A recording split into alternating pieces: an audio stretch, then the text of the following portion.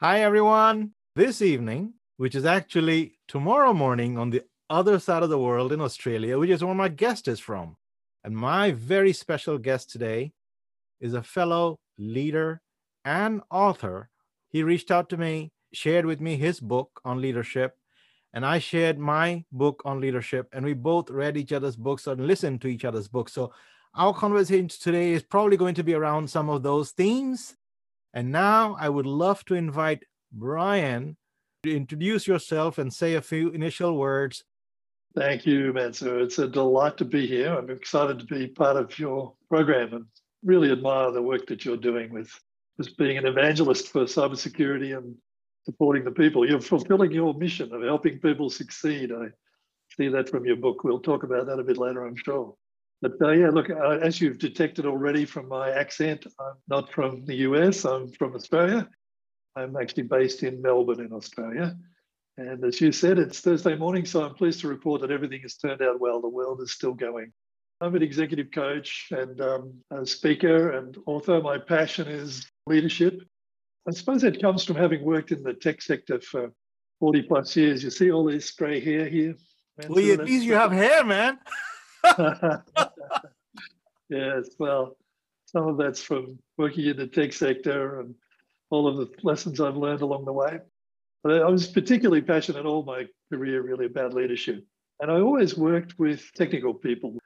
One of the biggest telcos in Australia was I was an executive with them, and I was a CEO of a not-for-profit also in the tech sector. And I was always seeing this transition that people make through their careers. And no doubt you've seen it, and your listeners and viewers will have seen it too, that you start out your career in some technical specialty area. And then there's a transition generally that people go through, and often it's a transition into leadership.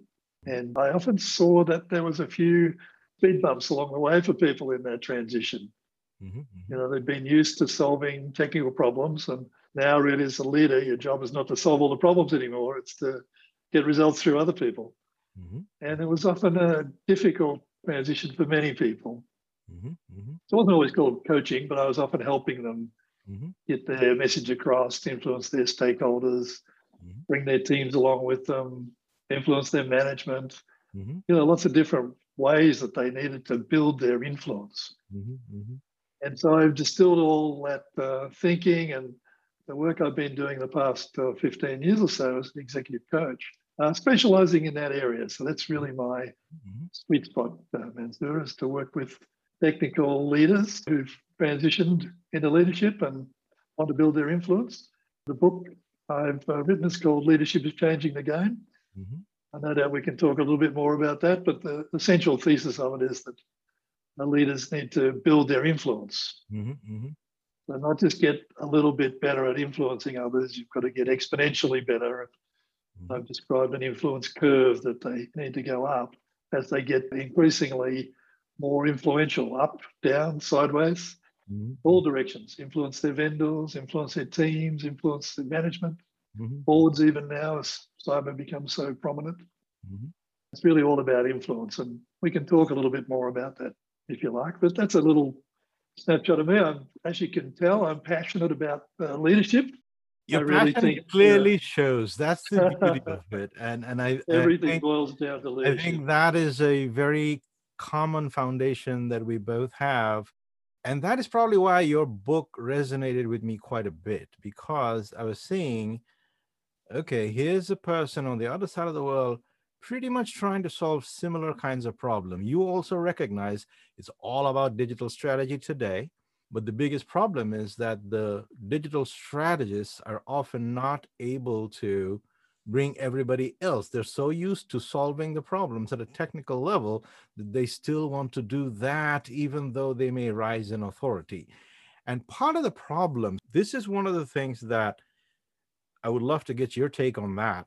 I think part of the problem, at least in the United States that I've seen, is the culture, because we often equate leadership with a position and authority. And you may have seen that in my cybersecurity leadership book. I don't know if you experienced that one. I saw that people did not understand that management and leadership are two different things, because leadership doesn't come from a role. Yeah. Everybody on my team was always a leader. I expected that. Everybody that I always interact with, whether they're a student or whatever, are always leaders. What are some of your thoughts, and what things do you want to talk about? That's a great start, Mansoor. I think I often get asked that question. What's the difference between leadership and management? Mm-hmm. I think it essentially boils down to the title of my book. The title of the book is Leadership is Changing the Game. Mm-hmm. So really it's saying that the job of the leader is to take us somewhere new. The job of the manager is to keep things going and look, don't for a minute say we don't need that. We need people who can keep things operating and keep it operating smoothly. But really, history is littered with examples of businesses that were well managed but didn't change the game. They were Right. well managed over the cliff. I love that simplistic definition. The definition that I was typically using is that leaders are more interested in the outcome, whereas managers are more interested in the process. But you also define it in a slightly different way, which is also terrific because management is more interested in the status quo. Yes, Leadership is interested in where are we going? Future. Let's reinvent it. Innovation, right? correct. And I think there's going to be a market for those kind of leaders, who can take us somewhere new. And particularly in cyber, such a rapidly changing field. And as companies become increasingly dependent on technology, they introduce more and more risks. Mhm. I think the prominence of cyber people is going to rise Yes, again I because of this. believe that both the philosophy that you're coming from and the aspects that I come from, these two kinds of books should be helping the executives of the world, the type of executives that we need. Because part of the problem is that many of the companies, their doom, although predetermined because they were not changing, took a longer time. I sincerely Yeah, believe that because the pace of technological change is now geometric, yeah, the demise of companies are also likely to going to be much more rapid because of lack of innovation. And I'm actually right now I'm seeing that in academia. Academia was very slow to change over the last 40 years. And then this pandemic hit, and all those people that never did a digital strategy, never had online, I believe about 25 to 30% of academic institutions, at least in the United States, are going to go out of business. interesting. Yes, that's a great example. Yeah. And really, if I give some examples from history, you might remember, you'd be aware there was a company called Digital Equipment Oh, yeah. Corporation, DEC. I had Yeah, friends very. there. Okay. Okay. There's a very famous company making billions of dollars even in the late 90s. Uh-huh. And their business was based around mainframe computing Mhm. and really failed a couple of times to reinvent as the personal computing became more obvious as the next technology. Mhm. Didn't reinvent fast enough. And it was a company that was very well managed. Mhm. It was held up as a Harvard case study in business courses. This is how you manage a business, Yep. except So was over Kodak. a cliff. Kodak's another good example. Yeah. So these are sort of major examples, but throughout my career, I've seen it happen a number of times. It happens in professions where people don't reinvent themselves, job titles get lost. And so the job of the leader is to be constantly reinventing. And in cyber, there's a great field, I think. I liken it a bit, Mansoor. Again, you would recall the rise of the chief financial officer. Oh God. That was You the know, deadliest thing that happened to companies. Yeah. I love that. But prior to the mid '70s, you didn't have a CFO. You had a Yes. finance manager. Correct. And But we should go companies back to that because started. who would ever think that running a company from a finance strategy would be a winning strategy? Because the whole Yeah, concept that yeah, chief financial officers rule a company with is reducing costs. And they're literally destroying companies left and right all the time. That's what yeah. they're doing Well, to the universities today. They're laying uh, off faculty, they're laying off program chairs, thinking that these people are expenses. Well, anytime you lay off a prominent faculty or a program chair with a personal brand, you also lose millions of dollars of revenue, even though you might yes, save 200,000 if at a very generous salary level. You might save 200, but you have lost 30, $40 million in the I process. know, That's what's I know, happening. I know, I know. But look, the genie's out of the bottle, and I think what I was thinking though is that for cyber, there's a similar rise, I think. You're seeing the rise of the Chief Information Security Officer. Yeah. Chief is in the title now. Mm-hmm. And along with that goes a greater expectation that you'll be able to influence at all kinds of levels, at C-suite, at board level, team level, vendors and partners.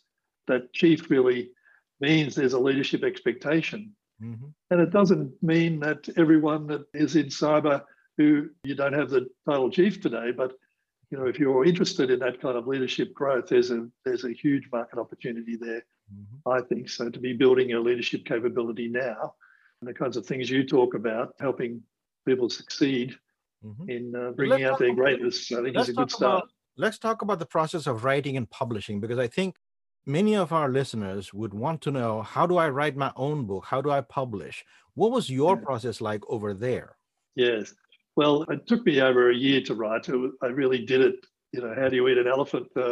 One bit at a time. So I tended to write pieces of it and then put that out in my blog. And I have a regular blog that I put those kind of thoughts out and just see how that landed and what people thought about that. So it wasn't like I sat down one day and said, I'm going to write a book, and then came out several months later with the book.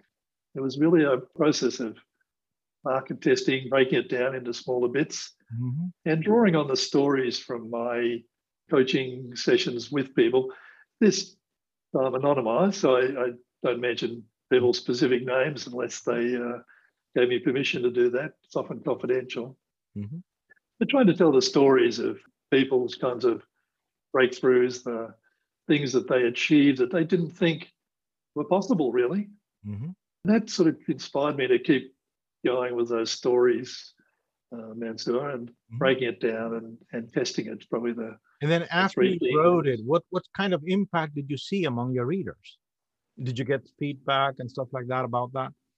I did. It's got a marvelous credibility that people think, okay, well, so you've distilled all of those things that you've learned from working with people and coaching people and put that into a book. So when we're talking, it's a great thing to say, well, here's some more about what I'm talking about, what I'm on about, and have a copy of the book.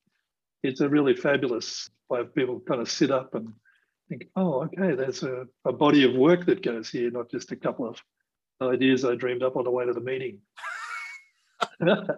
No, your book is actually very well organized. That is why I was fascinated by it, because I saw that it was very much mirroring some of my ideas, but just had a different spin, different kinds of case studies and things like that. But the ideas were all similar. In other words, you were still searching for that inner greatness that existed deep down in there. Maybe society has suppressed it somehow, because I believe that the leadership disciplines exist in people, but socialization and the career path, the educational system is forcing people to be average. I mean, that was the thesis of my book.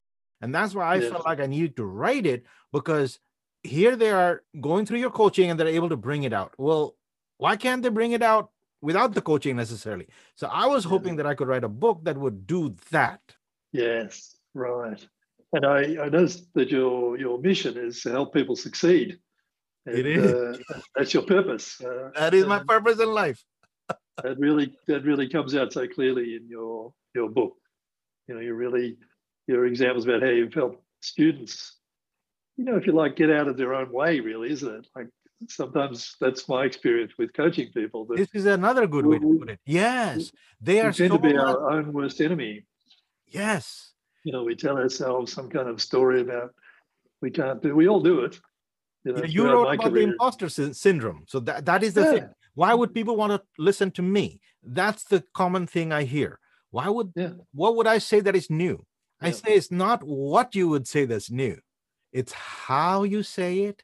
That's going to be new, because you have a unique voice and a unique way that you're going to present this material using your inner greatness and your style, and then to your community, to your sphere of influence, because that's what I'm doing. Everything that I'm teaching and everything that you're teaching in terms of leadership and bringing this empowerment and empowering others and all that, this literature has existed for years and years. But it will still take your coaching, your approach, and all that to get that greatness out of people. And yours too, yes. And I like that our focus is in the tech area. You're working with cyber students that you're helping and teaching, and I think that's just such a great area. Like it's really the cyber people who are going to help us keep the world safe. And I really admire the work that people are doing in this profession. And Right. So I'm there's not not doing only the technology people. I actually believe that every business executive, every human being has to adopt technology in their both personal and business life. They have to do it in order to succeed in the future. yes, So, what I'm doing is empowering people through technology and helping them understand that they can build their brand by exploiting technology both in their business and personal life. If you notice it in the book, that's what I talk about. I even talk about the specific technology they could use for good video conferencing, or maybe what microphone they should yes, use, or even what yes, software they should use to edit voice or video and things like that, because I yes. wanted people to adopt the technology also.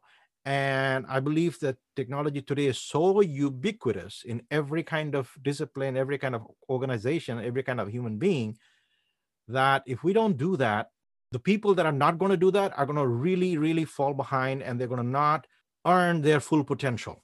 I agree with you. And look, your ideas are applicable to people in all walks of life. As are mine. It's just that that's the group that I've targeted. That Yes. I think is in most that needed support. The technical people with the technology background often don't get much in terms of leadership development. Hmm. Tend to get thrust into jobs and sink or swim, really. Hmm.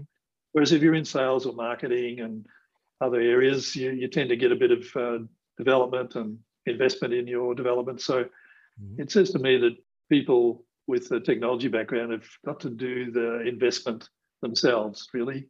Think of yourself as a business of one and adopt some of the ideas in your book and in my book about how do you reinvent yourself as a leader.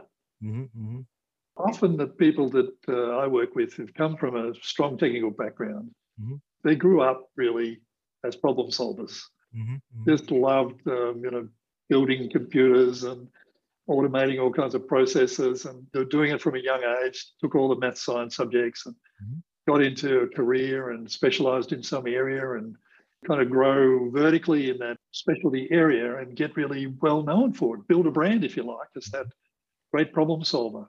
And often what I see as the reward for that is that then they tend to say to people, well, you've been such a good problem solver, we're now going to make you a leader.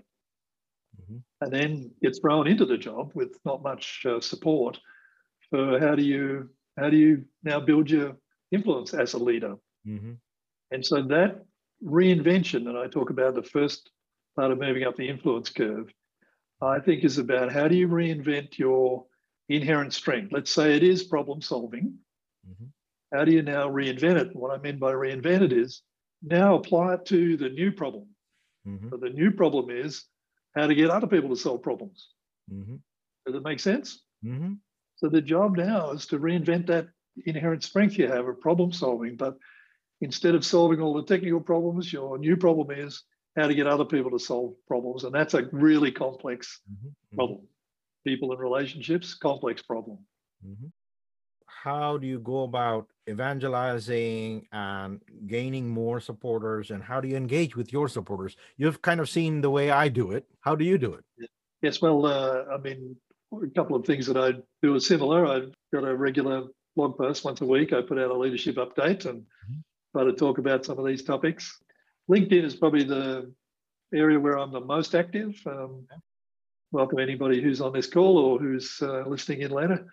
Mhm. And welcome to connect on LinkedIn. I tend to post about 3 times a week on LinkedIn. Again, short stories, examples of people's breakthroughs in leadership, Mhm. something practical. Mhm. Like you, I try to give people valuable content that they can use straight away. So, Mhm. I don't believe come and see me and pay for my program is the only way that you're going to get any value. I think I notice you're very generous in giving away value to people. And Mhm. I follow a similar philosophy. I think it all works out in the long run. Yes, it certainly does. It is absolutely wonderful that you came and chatted with us, Brian. Thank you very Thanks, much, Matsu. Brian. Thank you, Matsu. It was great.